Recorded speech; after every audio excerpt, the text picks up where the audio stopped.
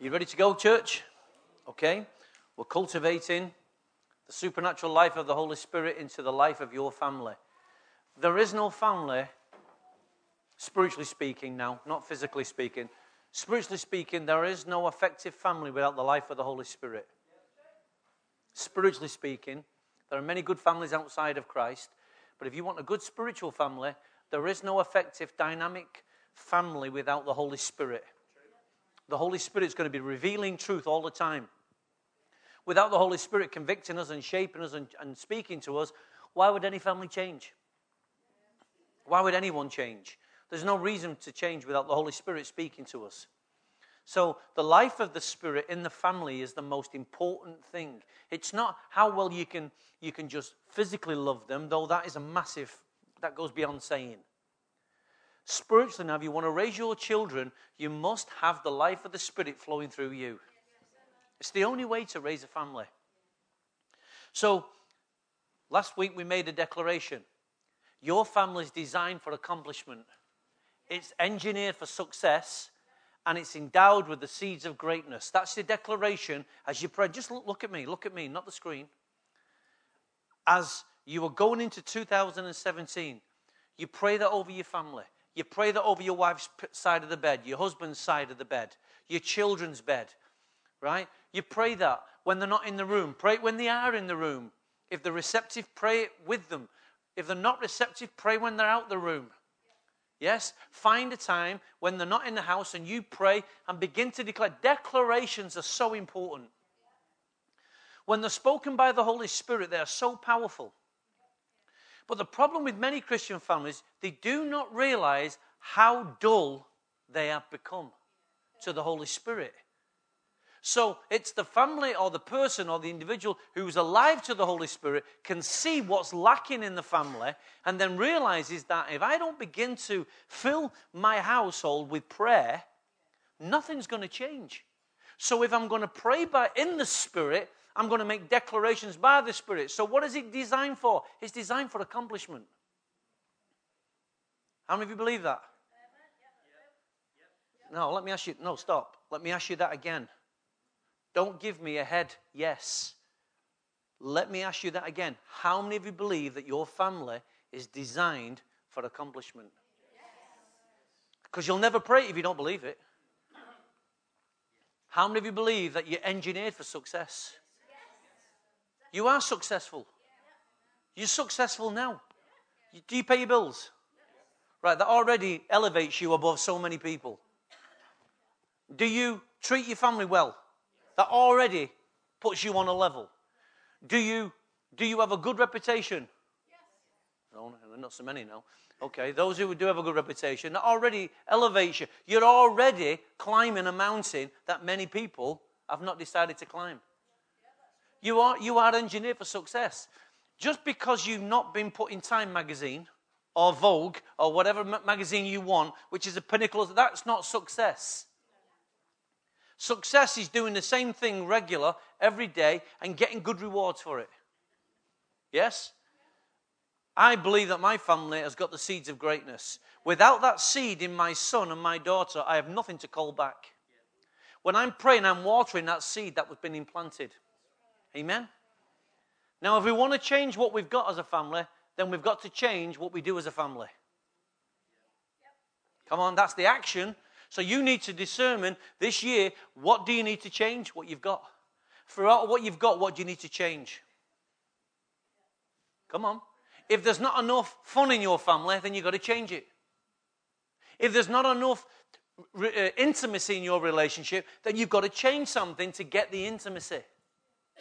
It's no use just praying. Praying's just one thing, one dynamic, but then you need to do something physically on the earth. Yeah? Go for a walk with your wife or your husband. Go for a walk with your children. Do something to replace what's not there or to put there what's not there. Amen? Make a call. Call them more. Come on.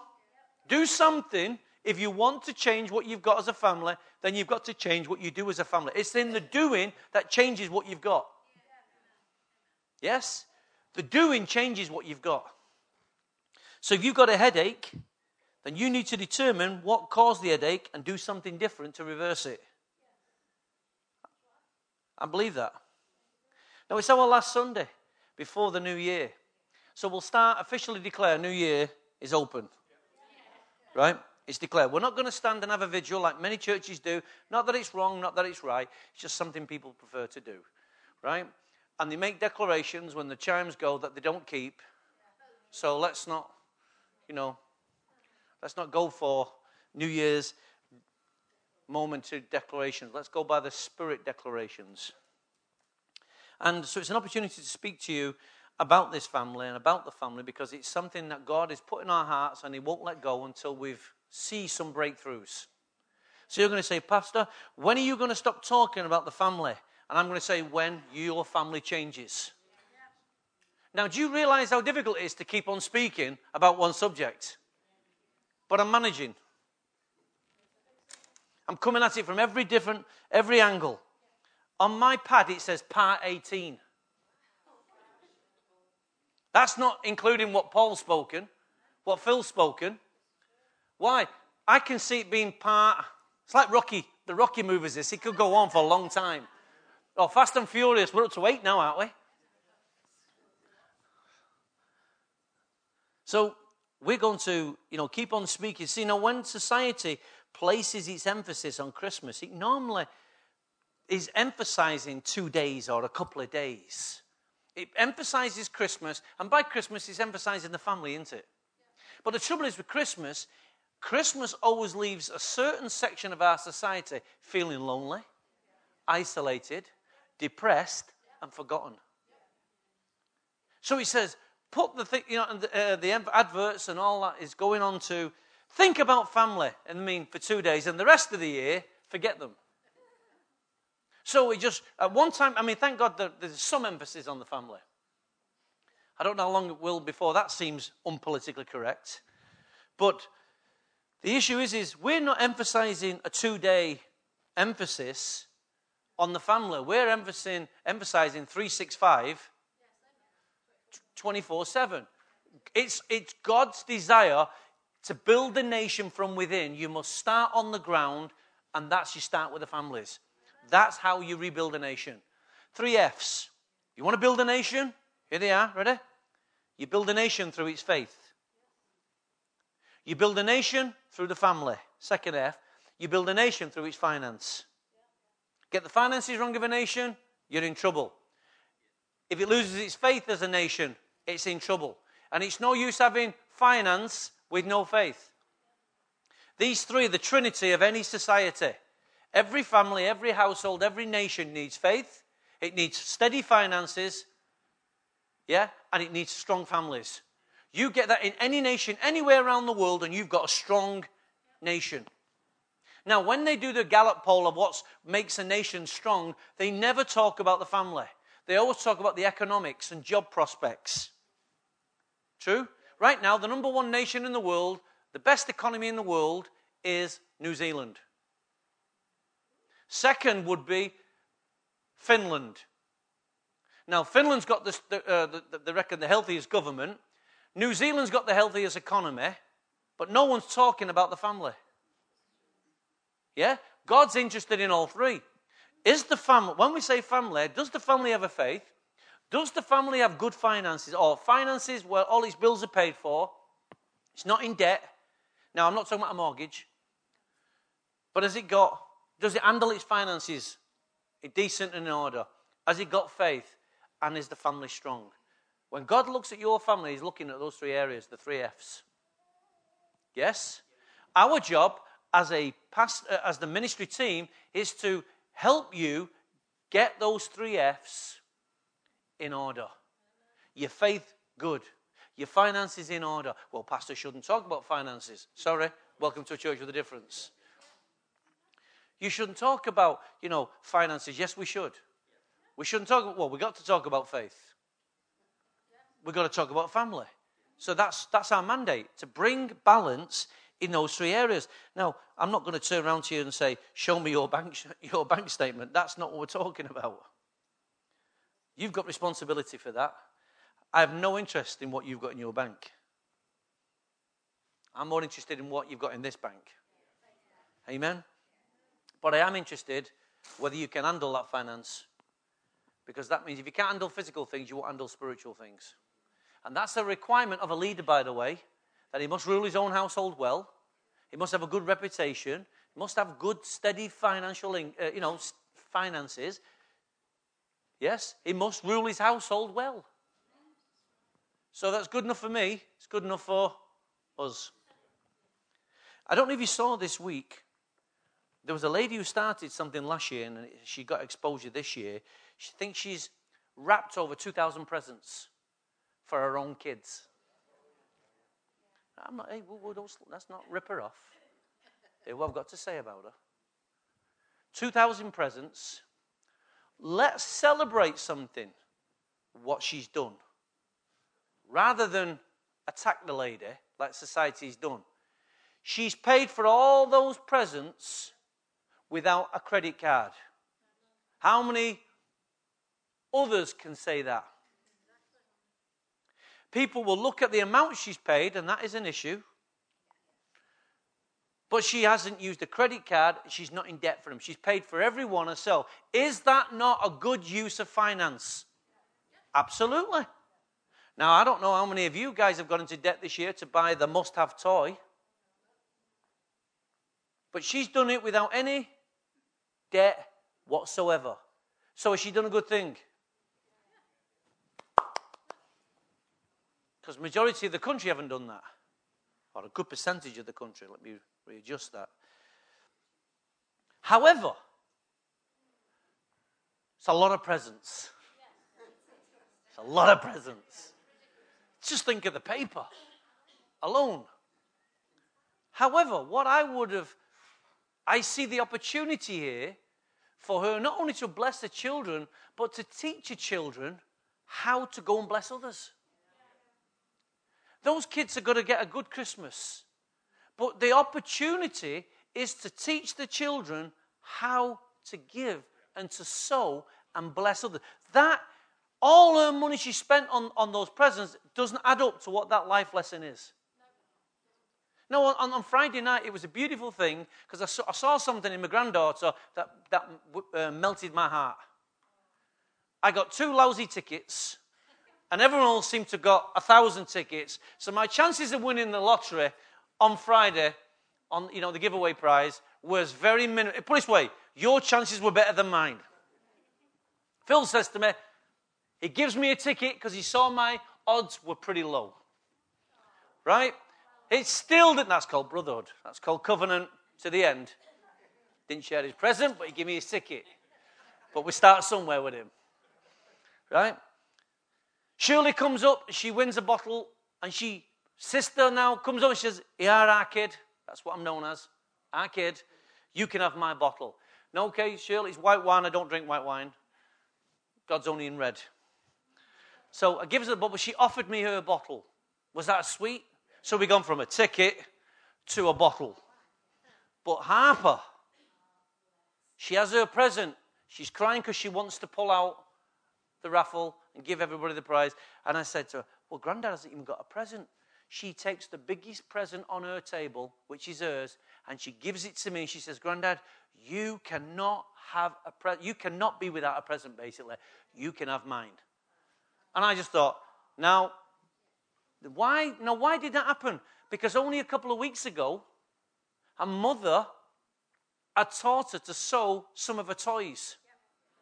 So the principle of her giving and sowing, I saw the fruit of it, which is good. This is coming from heathen parents.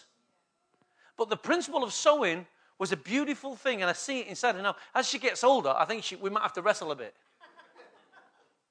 And, maybe because she didn't see what was in the box, she gave it me. But the heart was behind it to give Grandad the present. And I just thought it was a beautiful thing. It touched my heart just to see her do that. And there may have been tears if she found out what was in the box, but that's different. But remember last week when I spoke to you, we talked about raising this environment, this culture, this atmosphere for our children. It's so important that we raise an atmosphere for our children to feel, to hear God, to feel God, to see God. And they see that through you. You're the door, you're the mirror that your children see God through. How many of you know that? We want our children to see the supernatural, hear the supernatural, and touch the supernatural. Who do they see it? They see it through you. They hear it through you, but they touch it through their relationship with Christ. So we can cultivate a relationship in the hearts of our children, can't we? Right now, the angels are bowing down. Right now, the angels are proclaiming who he is. We sang this morning in our worship. That is a line taken from Scripture. You know, when the shepherds came and they saw all the angels were worshiping, proclaiming the Son of God, Christ the King. Amen? So the angels were worshiping the risen King. Amen? They were worshiping. But I believe our children are well capable of seeing the angelic. There's something in the heart of children that is open to the supernatural world. Now that is good and bad. So that's why you as the parent have to guide them and guard them and govern them in that area of the supernatural. Do you know that? So last week we saw how Hannah wanted to start this process off in her son. She longed for a son. The Lord answered a prayer. She takes the son to the temple to give him to Eli, for Eli to raise the son in the things of God. The son Samuel. Samuel became Israel's greatest prophet. Amen? So you don't know what's in your children. You don't know but we've got the seed.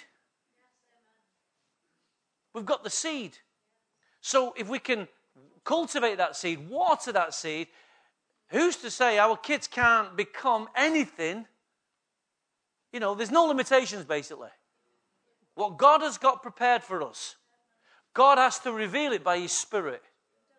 What God has got prepared for us, God has to reveal it by the Spirit. So parents, you have to be in the Spirit so that you can see what spiritually has been deposited into your children. You won't see it by the natural eye. Well, you will to some degree, but you might take you years to see that. But God has to reveal to us what God has prepared for us and what God has put in our children. God has to show us. And then we become the guardians of the gift that what God has put inside. Is that not right? Then we spoke about how Samuel, young Samuel, David and Lisa's young boy, how Samuel, that process has been started in David's young lad. And then he came to me with a prophetic word, and I shared that prophetic word with you because I thought it was sweet and powerful that the boy is already hearing God. And he had a fresh experience in how he heard God. So he got blessed and I got blessed. And there is a depth to that word that he gave me that I still haven't yet fathomed. But it's causing me enough to have to say, God, show me what you've shown that young boy. Because you showed him something. So what God was saying to me is, Tony, you're in one room, you're in one level, one depth of relationship with me, but it's time for you to come closer. And I want that. That's where the portal is. That's where the portal is. So I've got to go deeper and deeper and deeper, and so must you. I want to do that as a pastor, but I want to do that as a parent. I never stop leading my kids. Never stop leading my kids. Why? Because they're always my children. Yes, I know they have responsibility. Yes, I know the men and women in their own rights, they'll make choices, but dad's always dad. I'm never not going to be dad. Amen? I'm not Pastor Tony to my children. I am dad. And I like that. I like that. Ben calls me Pops. Laura calls me Papa John. And Scott just calls me Dad. I've got 3 names and I just answer to them all. But I love the fact that the greatest word anyone can ever call you is just Dad. It's a great privilege to be called Dad. It really is. So we spoke about son. We spoke about Eli. And Eli, on this route to Samuel, on Samuel's journey to become Israel's greatest prophet, there was a day when he couldn't hear God. Can you imagine a prophet, a day never when he couldn't hear God? Yeah. For you, that might be called today. That might be where you are, but that's not where you have to stay. You can move on. You can become Israel's greatest prophet, metaphorically speaking. You can become your work environment's greatest voice. You can be your family's greatest hero. You can be anything that God has prepared you to be. But you must discover it, but you must be able to hear God first. Amen? And then we looked at Cornelius, how Cornelius raised a family. They were God-fearing. But they were a family who had angelic encounters. And lastly, we looked at Timothy, how Timothy had come from a lineage, grandmother, Eunice, mother, Lois. Now it came to Timothy. And what do we see with Timothy? We saw how grandma had imparted into her daughter had then passed it forward, and now it's into Timothy. So Timothy's got a 2-tier anointing running through. But now it takes a father to come and take him, spiritual father, to take him on a journey that you could not raise him for. Because there is your responsibility and there is another responsibility. Yes? And sometimes the hardest thing, listen to me now, the hardest thing for you to do is to trust God in the hands of the leaders. The hardest thing for you to do, and I to do at times, is to trust your children to God through the lives of the leaders. So if I said to David, for instance, now David may have made this journey, but I'm just illustrating it. I say, David, your son's going to be on the mission field. I feel your son's going to be a missionary. Lisa could potentially, don't take my boy away. Don't take my boy away. Potentially. And then they could think, well, we're going to lose our son. We might not see him. He might be going to the back ends of nowhere. It's dangerous there. He might be going to Aleppo. It's dangerous there. And then they don't encourage their son to go down that line. Why? Because of how it makes them feel. Do you see what I'm saying? You as parents can actually put the lid on what God wants to do with your children. Yes, it's true. And God will call your children when they're very young. He'll put the seed in. And they'll always feel a certain way. When it comes to sexualization, people say, I felt this way for a long time. To a point where I could not deny my true self. How many of you heard that? When God speaks, you can resist for a while, but there'll come a point when you can no longer deny.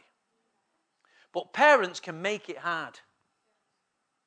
Parents can make it hard. Why? Because many parents have not heard what the children are hearing. And many parents are not praying for their children in the spirit realm, and because if not in the spirit realm, they cannot hear or see or perceive what God has put in the hearts of the children. So they actually become a hindrance to it. And they trample the seed underground. Oh, parents, be very, very careful. And what we do as parents is we tend then to see university as our great hope. Come on. University will sort out everything for our kid. It will give them the future they want. Now, we're not saying university is a bad thing. We're not saying that at all. So what you hear and what I'm saying may be two different things. So I'll say it again. University is not a bad thing. But if you had an idea where God was doing in your children, then you could steer your children in university maybe a little bit differently. Come on. University will not give your children a career. It will educate them, but it doesn't give them a career. Their hard work is what gets them a career. Because many kids are just playing at university. Why do you think they want to go into hall of residence? Come on. They don't want to, well, mother and father, I feel like this would be a better environment for me to study. You're damn right it might be. Yeah, exactly. What kind of study? They want to have some life. But the trouble is, it can be the greatest place to study, but the worst place to be distracted. Can't it? So we must be mindful of what God wants with our children. We can put them in a career, and that career can literally take your children away from you. Oh, yeah. And now they can't worship the Lord. Now they can't serve the Lord. Why? Because, Dad, if I don't go to work, they're going to take my job away from me. And now Pharaoh runs your children's life. So the career that you're sowing them into now puts them in shackles. Oh, but now they're educated. So we've got to be very careful how our kids, we never stop being dad and mum. That's why we must always keep speaking into the lives of our children. I'm constantly speaking to Scott. When he came back, I said, Scott, you've been 2 years. I said, and the good people of this house invested in you so your life could change. Don't you come back and do the same things and let the same restraints be put back on your hands. When you're going for a job, you think wisely. God, what do you want? Do not sell your soul for your job. You must make sure that you've got freedom to serve God in that structure. Never mind what they promise you. You must know, God, is this the right thing for me? Is this the right place? You've got to know. So I'm always going on about it to him. I say, Scott, God didn't take you to Australia so you could come back and play drums. That's one blessing. But that's not all God saved him for, is it? Can't be. So we've got to put our kids in the right environment so that our kids can become the next generation serving God and carry the baton on. Amen? Don't sell your kids into slavery. Though they'll get well paid for it, don't sell them into slavery. So Genesis chapter 37. A young man at 17 years of age had a dream. But he was rather foolish about his dream. He had another dream. He told it to his brothers. Listen, he said, we're talking about Joseph now. I had another dream, and this time the sun, the moon, and the stars, burped, 11 stars, were bowing down to me. And when he told his father as well as his brothers, his father rebuked him and said, what is this dream you have had? Will your mother and I and your brothers actually come and bow down to the ground before you? Now, he's a 17-year-old boy, which how many of you know 17 is still young? And he's had a dream. He's had a few dreams. And he's had a technicolor dream. And he's seeing that his brothers and his father and his whole family are going to bow down. But how many of you know from a dream to the reality of it, there's a process. Now listen, guys. You are involved in that process. As a parent, you are involved in that process. So God's put a dream in the hearts of your children. Why do we think there's only us what carry dreams? Our young children can carry a dream. It's in seed form. They don't understand it, so they can't articulate it. But it's there. Yes? It's there. So there's a process that we have to nurture. And listen to Joseph's process here. First of all, his brothers plot to kill him. It's not good when your own brothers try to kill their own brother. Yeah? And they sell him into slavery for 20 shekels. Then Joseph's taken into slavery, into Egypt, and he serves in Potiphar's house. Because Potiphar now is one of Pharaoh's officials. And soon as he's in Potiphar's house, Potiphar begins to see the Spirit of God on him. Hello? Potiphar sees what's on this boy's life. His own father didn't see it, but he sees it.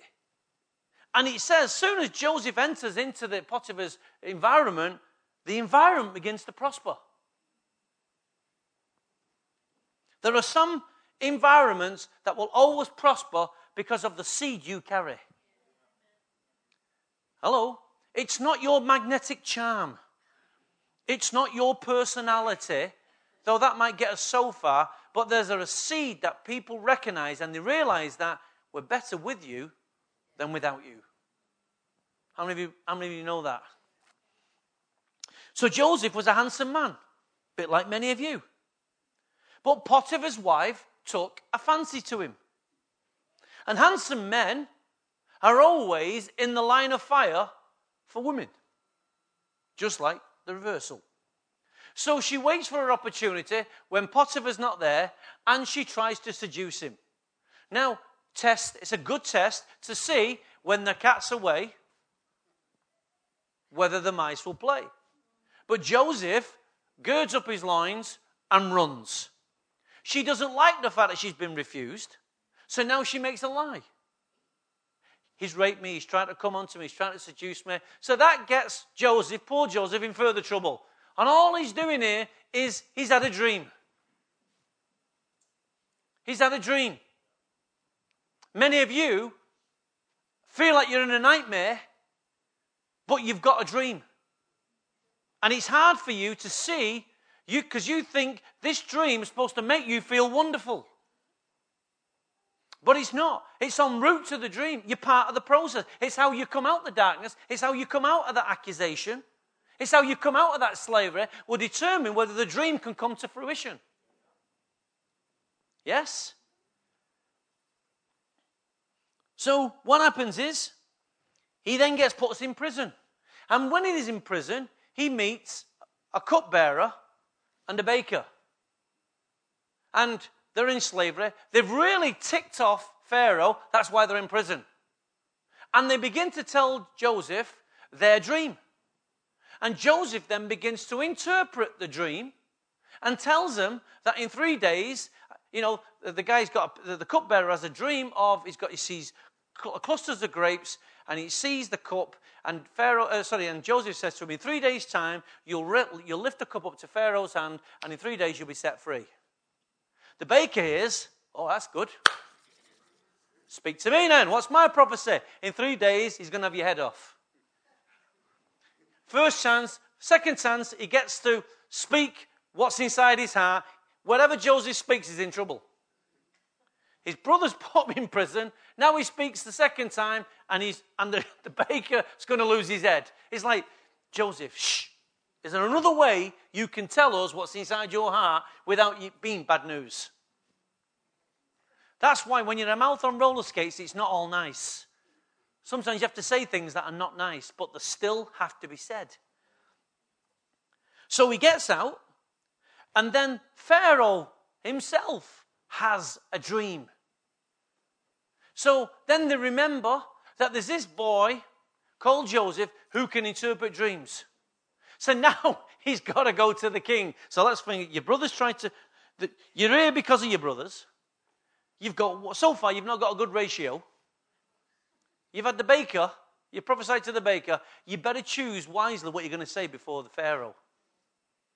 But Joseph, being Joseph, tells him, interprets the king, and eventually he's made second in command of all Egypt. And guess what? His initial dream gets fulfilled. His family come down and bow to him.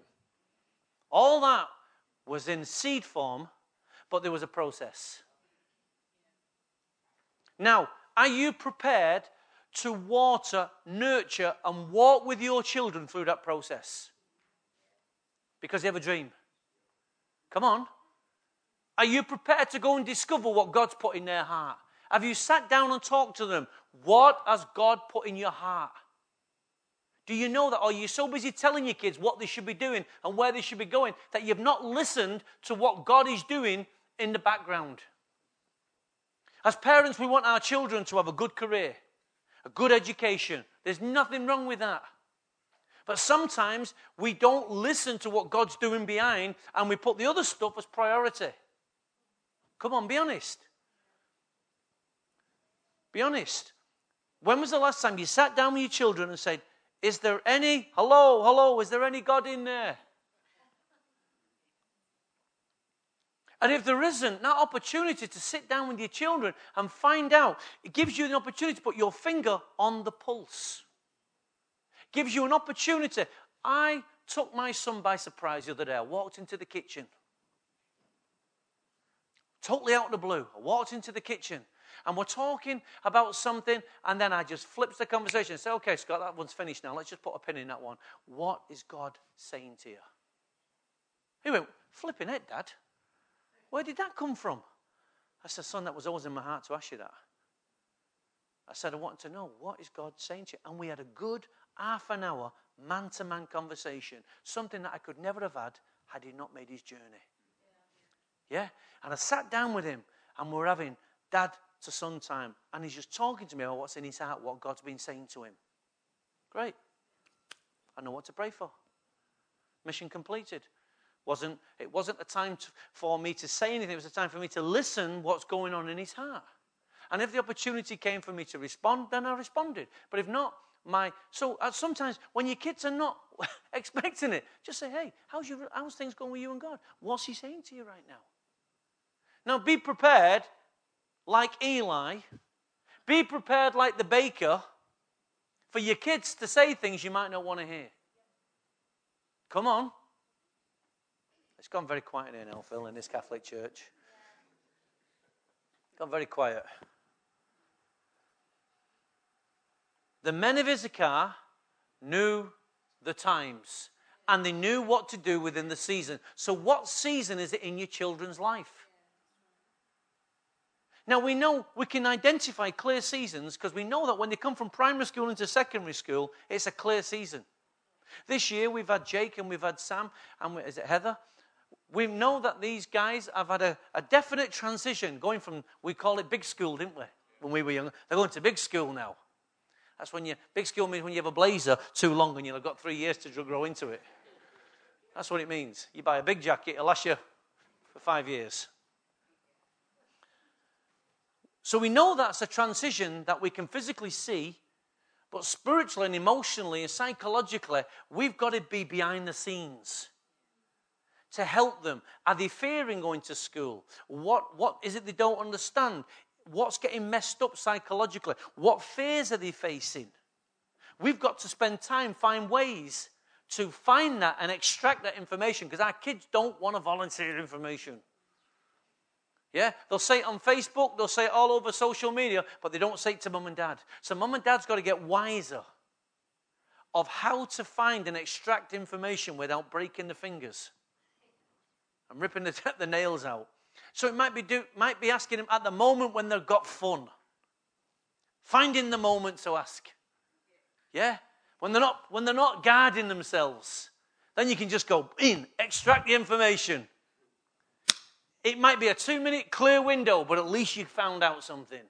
Then you go back in to pray, and you ask for another window. That's how our kids operate like that. True? It's true. So let me give you something. What will determine to run through what will you determine? Let me say something now here. When the men of Issachar received this gift, I've said this to you before over the last couple of weeks, this gift upon their life, irrespective of time and generation, this gift ran all the way through that lineage, that these men always knew the times and always knew what to do in the times. It was a gift that ran through the whole gene of Issachar. So, what will you determine to run through your lineage?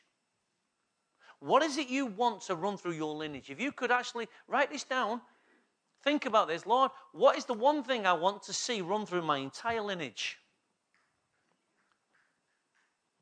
Can I shock you? I'm not even asking for salvation. Because I see so many people get saved and die spiritually. I'm talking, for me, what I want to see through my lineage, I want my children to pick up the heartbeat of the Father, that Father. Yeah. But I have to be the model on the earth. So I want the kids to see my life and mum's life as a mirror of heaven's. Yes? So that they'll so see God working in me that it becomes so attractive to them. Amen? I don't want my kids just to get saved and come to church and sit on the blessed assurance. I want my kids to serve the purposes of God for their generation. So value, why don't you sit down with your children and ask them, do you have a dream? And value their dream. Don't kick it out of them. Because they may not have the language to articulate what it really means. Joseph didn't. Joseph did not know. He did not see Egypt. He just saw his family bowing down to him. Right? So they might say, well, I see myself, and again, I'm going to get manly here, fleshly. They might see myself as a Formula One driver. Well, that's not glorifying God. Don't see the end result. You must see the process. You must see how God can handle that and use that and harness that. You just don't know. Don't just see the brothers bowing down. See the bigger picture. Ask God to show you what he's put inside them. But you must value their dream. Don't knock it out of them. They say, what do you mean? Years ago, it was our father's expectation that the son would follow in the father's career. Yes? Until one day, a son says, Dad, that might have been fine for you, but I have a bigger dream. Father say, what do you mean? And he squash it down. What do you mean? Are you trying to say that I've not done? And then he all of a sudden turns it negatively and defensively. Are you trying to say you're better than us? No, Dad, I'm just trying to say I see my life beyond more than what you and Mum have done. Now, some fathers, that might make some fathers very insecure. But what's Johnny doing? He's being honest. He's using the language he's got. It's all he's got. But there's a dream inside him. He's got a vision to save up money to buy his own house. My father only ever rented one. I remember when Andy was getting married to Shirley. And my dad only ever rented a house. And Andy says, yeah, we're going to buy a house. My father thought that Andy had ideas above his station. I remember him discussing it in front of me, in front of my grandmother as well. That lad's got ideas above his station. No, he's just got a picture of how to get out the hole. That's all he did. Said, I wanted to buy my own house. Well, what's wrong with renting? Because I'm going to buy one. And I remember that was the issue that Andy came under. And he bought his own house. Now, go and ask his kids. Are they happy? Of course they are. Why? Because now they've got an inheritance. Andy saw something, may not have had the language for it, but buying his house has created an inheritance for his kids. And me, unfortunately. I'm going to be in there somewhere. I'm coming in through Shirley's side. I'm having your portion, Tom. How many of you know kids dream all day long? I was dreaming when I was in school. I was dreaming of getting out of the class. I was dreaming of playing football, chasing girls, anything. I had a dream not to listen to this fella keep yapping on every day, but I had a dream. I didn't know where it would lead me, how it would lead me, but I had a dream. But I never had a mother and father who asked me. Never had a mother and father who asked me. It's not their fault. That was not part of where they were. But your kids have a dream. Sit down. Make it your priority this festive season to sit down and ask them what's God put in the heart. Write down whatever it is, how crazy it sounds, how immature it sounds, how nonsensical it sounds. Don't knock it out of them. Write it down and begin to pray into it. And ask God to give you the clarity that they may not have. So that you can steer, guide, and govern your children in the things of God. Does that sound good? Yes. Absolutely, it sounds good. Next thing. Pray for your children to receive dreams. Pray for your children to receive dreams. It doesn't matter how old they are. They may be 35 now. It doesn't matter. You're 45, aren't you? Sorry. 45. Doesn't matter. God can give you a dream. I'm not talking about going to sleep now and just waking up. I dreamt of fairies. Forget fairies. There ain't no fairies. I'm talking of something that causes you to wake up with hope and direction and purpose in life. It says of David that when he finished the purposes of God, in other words, when he fulfilled the dream, he then went, don't die early. Die fulfilled. Die fulfilled. Many parents have the dream that one day their kids will serve God, and the parents die, but the dream's still alive. The prayer was in heaven. God heard the prayer. He watered the prayer. She watered the prayer. And now the kids step into the next phase. Why? Because had the parents not prayed, the kids could not have stepped into the dream. It's a beautiful thing. Your kids need dreams. Pray for your children to receive dreams. You know what you're doing by asking them that? You ready for this? You're actually teaching them to cultivate the voice of God. You're actually teaching them to cultivate the voice of God on the inside. Amen? When they start talking to you about what's inside, you must then help them to see, that sounds like God, son. That sounds like God, darling. Help them. They may not see it as God's dream. But that's why you ask them what's inside their hearts. What do they see for the future? Yes? They may not see it as God, but if you can help them to see it as God, you can then help them to cultivate. That's how God speaks. Does this make sense? Many of our kids went off the path because we weren't on the path. Dreams are a spiritual language. Dreams are a spiritual language. Don't worry, if we don't have time to finish this, I'll pick this up in the new year.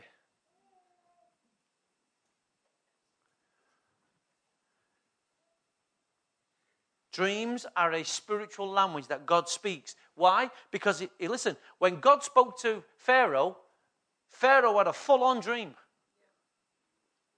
He had a full-on dream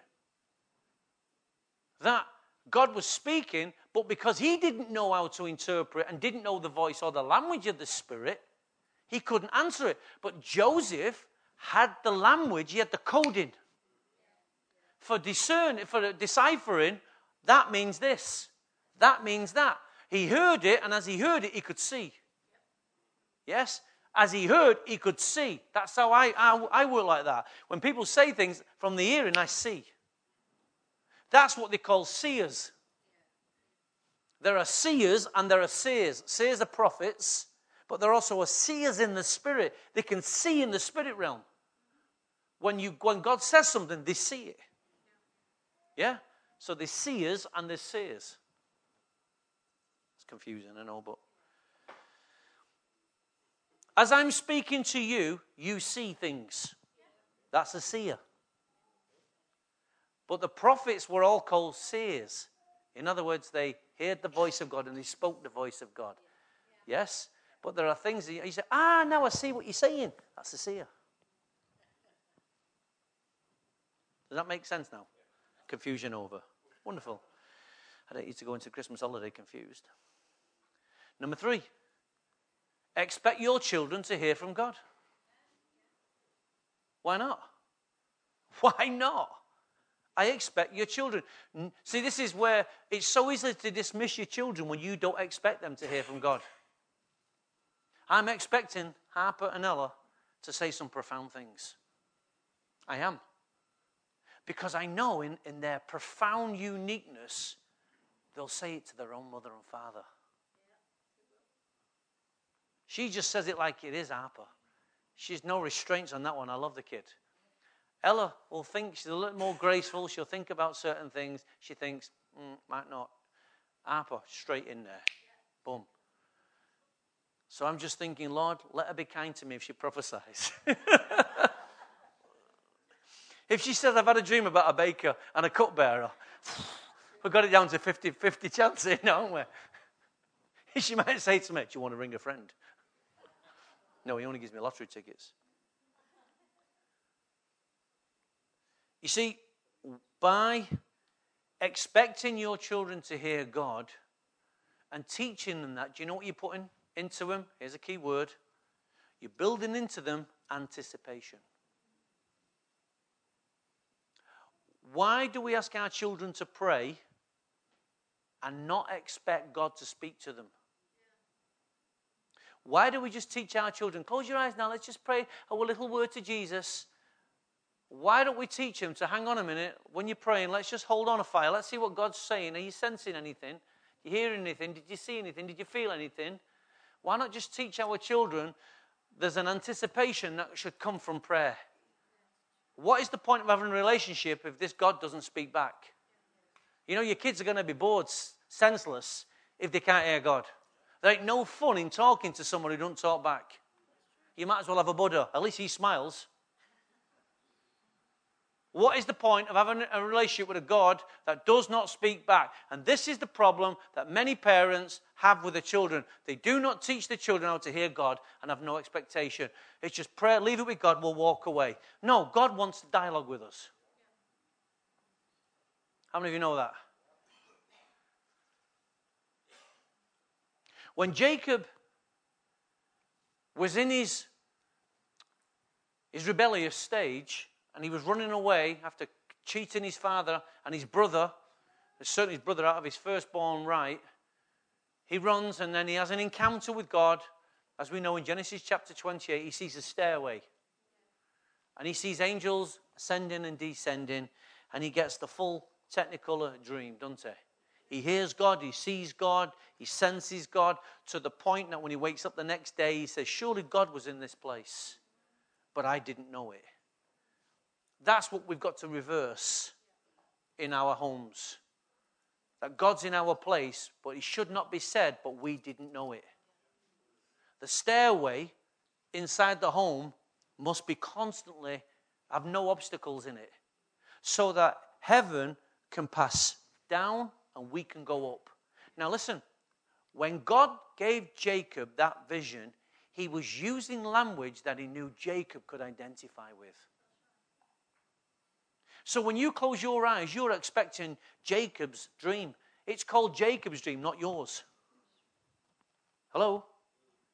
It's called Jacob's dream. You may not have that vision like that. You may not have that dream like that where you see angels coming down and you're going up and it's wonderful. Hollywood wants that, so it can commercialize it. But that was Jacob's dream for Jacob, and that's how God knew how to put the language of the Spirit into Jacob in such a way that Jacob could comprehend and respond. Yeah. Amen? Your kid may have a dream about football. It may be about chasing rainbows. It might mean nothing to you, but God knows the language of the Spirit to get your kid's attention. He knows the software that operates inside of your children. He does. When you see me standing here building in the Spirit, and it might seem seamless to you, believe me, it's not. Like the swan on the water. I look graceful on the top, but the legs are paddling underneath, saying, look, Lord, what next, Lord? What next, Lord? What next, Lord? What next? But all I get is literally 2 or 3 seconds. God shows me a picture in 2 or 3 seconds, and straight away he just unzips. But I've learned that's how God speaks to me. That's how I know when God shows me things, my language is far longer than the image I saw. God knows how to get my attention. God knows how to get your children's attention. Is this making sense? Is this helping you? Good.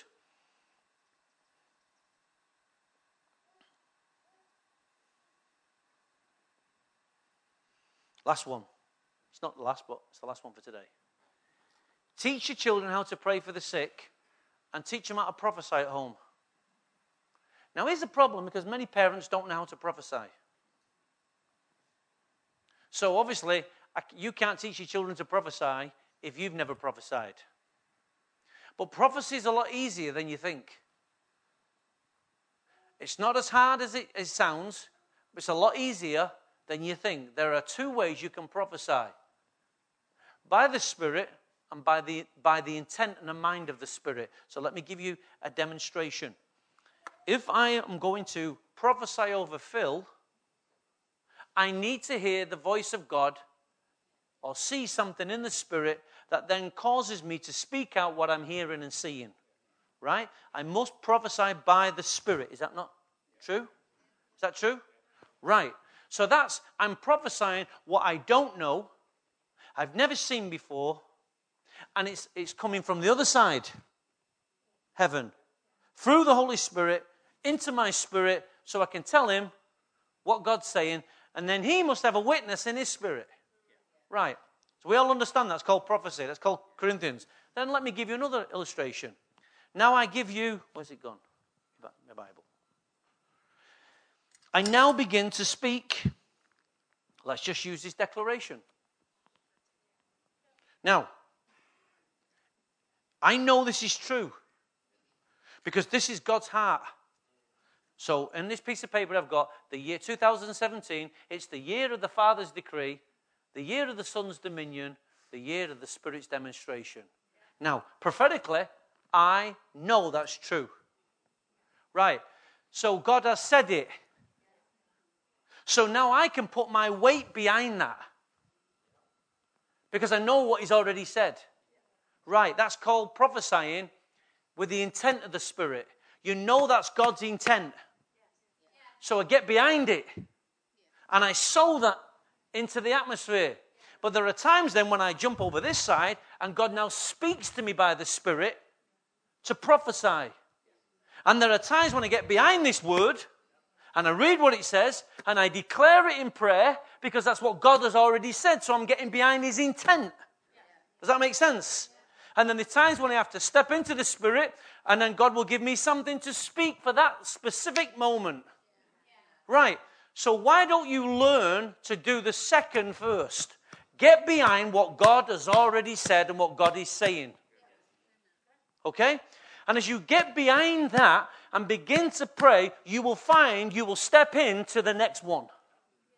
You will sense things and feel things just like your children, but you may not know it's prophecy until you speak to somebody else. And just like a little child, you have to let them teach you what you didn't know. That's how we all start. Irrespective of how old you are. Yes?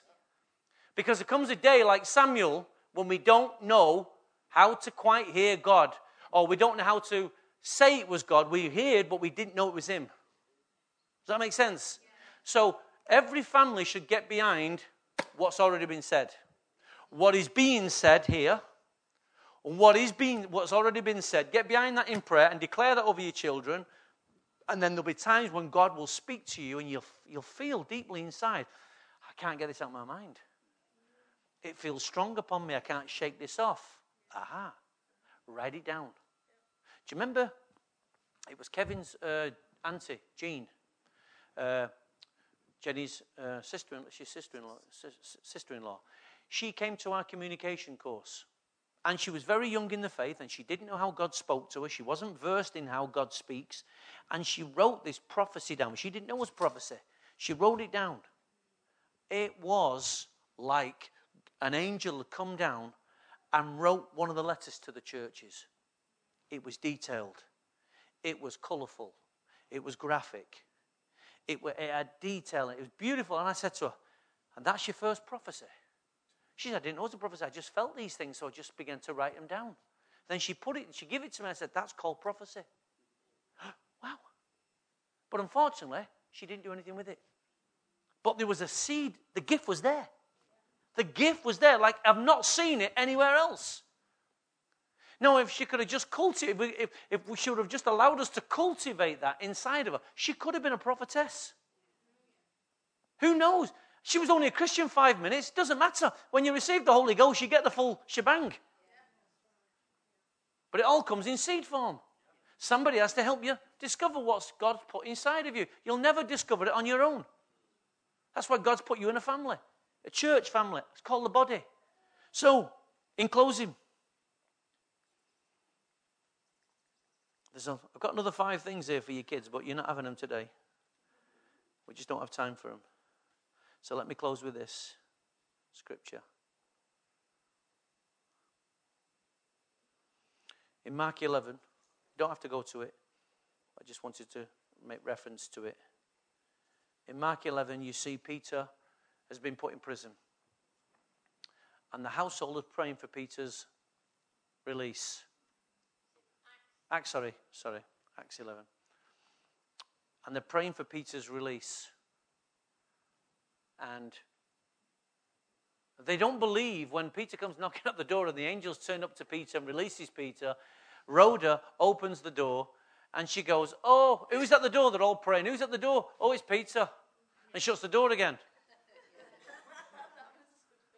It's cool, isn't it? It's cool. It's cool. But then they make this statement. Ready for this? maybe it's his angel. Maybe it's Peter's angel. There are angelic forces on our children, representing our children, guiding our children. I'll show you this in the other 5 points. 2017, common attraction, you've got to be here. Don't miss it. That when we pray for our children, you expect angelic activation upon the lives of your children. When you step into the upper room, the throne room, for your children and pray your kids through, expect to see the angels move on behalf of your children. Peter wasn't a child. Peter was a man. But they said, perhaps it's his angel. We all have guardian angels. Yes. Right? Now you can say, well, Lord, show me mine. Why? I don't need to see him. He just needs to watch me. He needs to follow me. My job is not tracking him down. His job is to follow me. Now, if God shows me, wonderful. All I'm saying is, I know when my boy was in his accident and should have died, to this day, I know God's angel turned my lad around when he should have been dead. Without a shadow of a doubt. Ben's never thought of an angel. The only angel he's ever seen is the one he married. But Ben's never thought about it. But I know to this day, God Almighty stepped in, turned what should have been death and disaster, and he put him on his feet. And you know what? I'm still praying, God, put him on his feet now. Turn him around again, Lord, and put him on his feet. Now, dropping him on his head wouldn't have been good for him. Right? But my boy needs a waking. He needs a shaking. And I'm just praying that, Lord, intervene in Ben's life, do what it needs to do to shake him, to wake him, to bring him back into his purpose. Because that angel intervened that day. Yeah. Why? Because of the seed that was already there. Amen? Let's stand to our feet, if we will. I want us to really go after our kids. And I want you to go after your kids in the supernatural. I want you to see things. And really, this year is going to be a serious encounter this year. God's going to seriously invade the family. And there's going to be supernatural, serious supernatural manifestations in the house. Amen. Yep. There's going to be serious super manifestations in the house. Your children are going to show you things and talk to you in a dimension that you've never heard them speak before. Why? Because you're going to be the first to cross them over. You're going to show them where the portal of heaven is. You're going to show them the stairway. You're going to show them that it's possible, son, honey, that you can ascend into heaven and descend. It's a very livable, doable realm. Your kids can step in and step out. It's that simple. Really, Pastor? I said it's that simple. So, Father, right now, we declare the year of the Father's decree. We declare the year of the Son's dominion, his power and authority over the lives of our children. We declare that this will be the year of the Spirit's demonstration over the lives of our children. Father, this year, our children are going to see the supernatural hand of God move upon their lives. We're going to see children repositioned. We're going to see children come back home. Father, we're going to see them with healings and miracles coming upon our children's lives.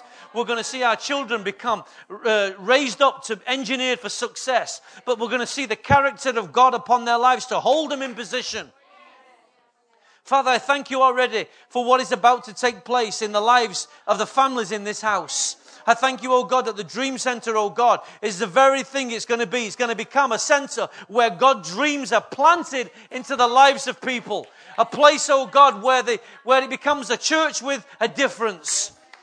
The portal will be opened over every family. Every family can step in and step out. Every family will hear God. Every family will see the manifestation of the Spirit. Every family will enter into the realm and the authority and the dominion of Jesus Christ. This will be the year of revelation for every family, a year of the Spirit's demonstration, and a greater revealing of the Father's decree will come to our lives. In Jesus' name.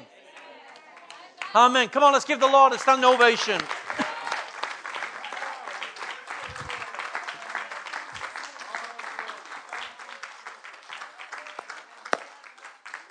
And with that, I wish you a Merry Christmas.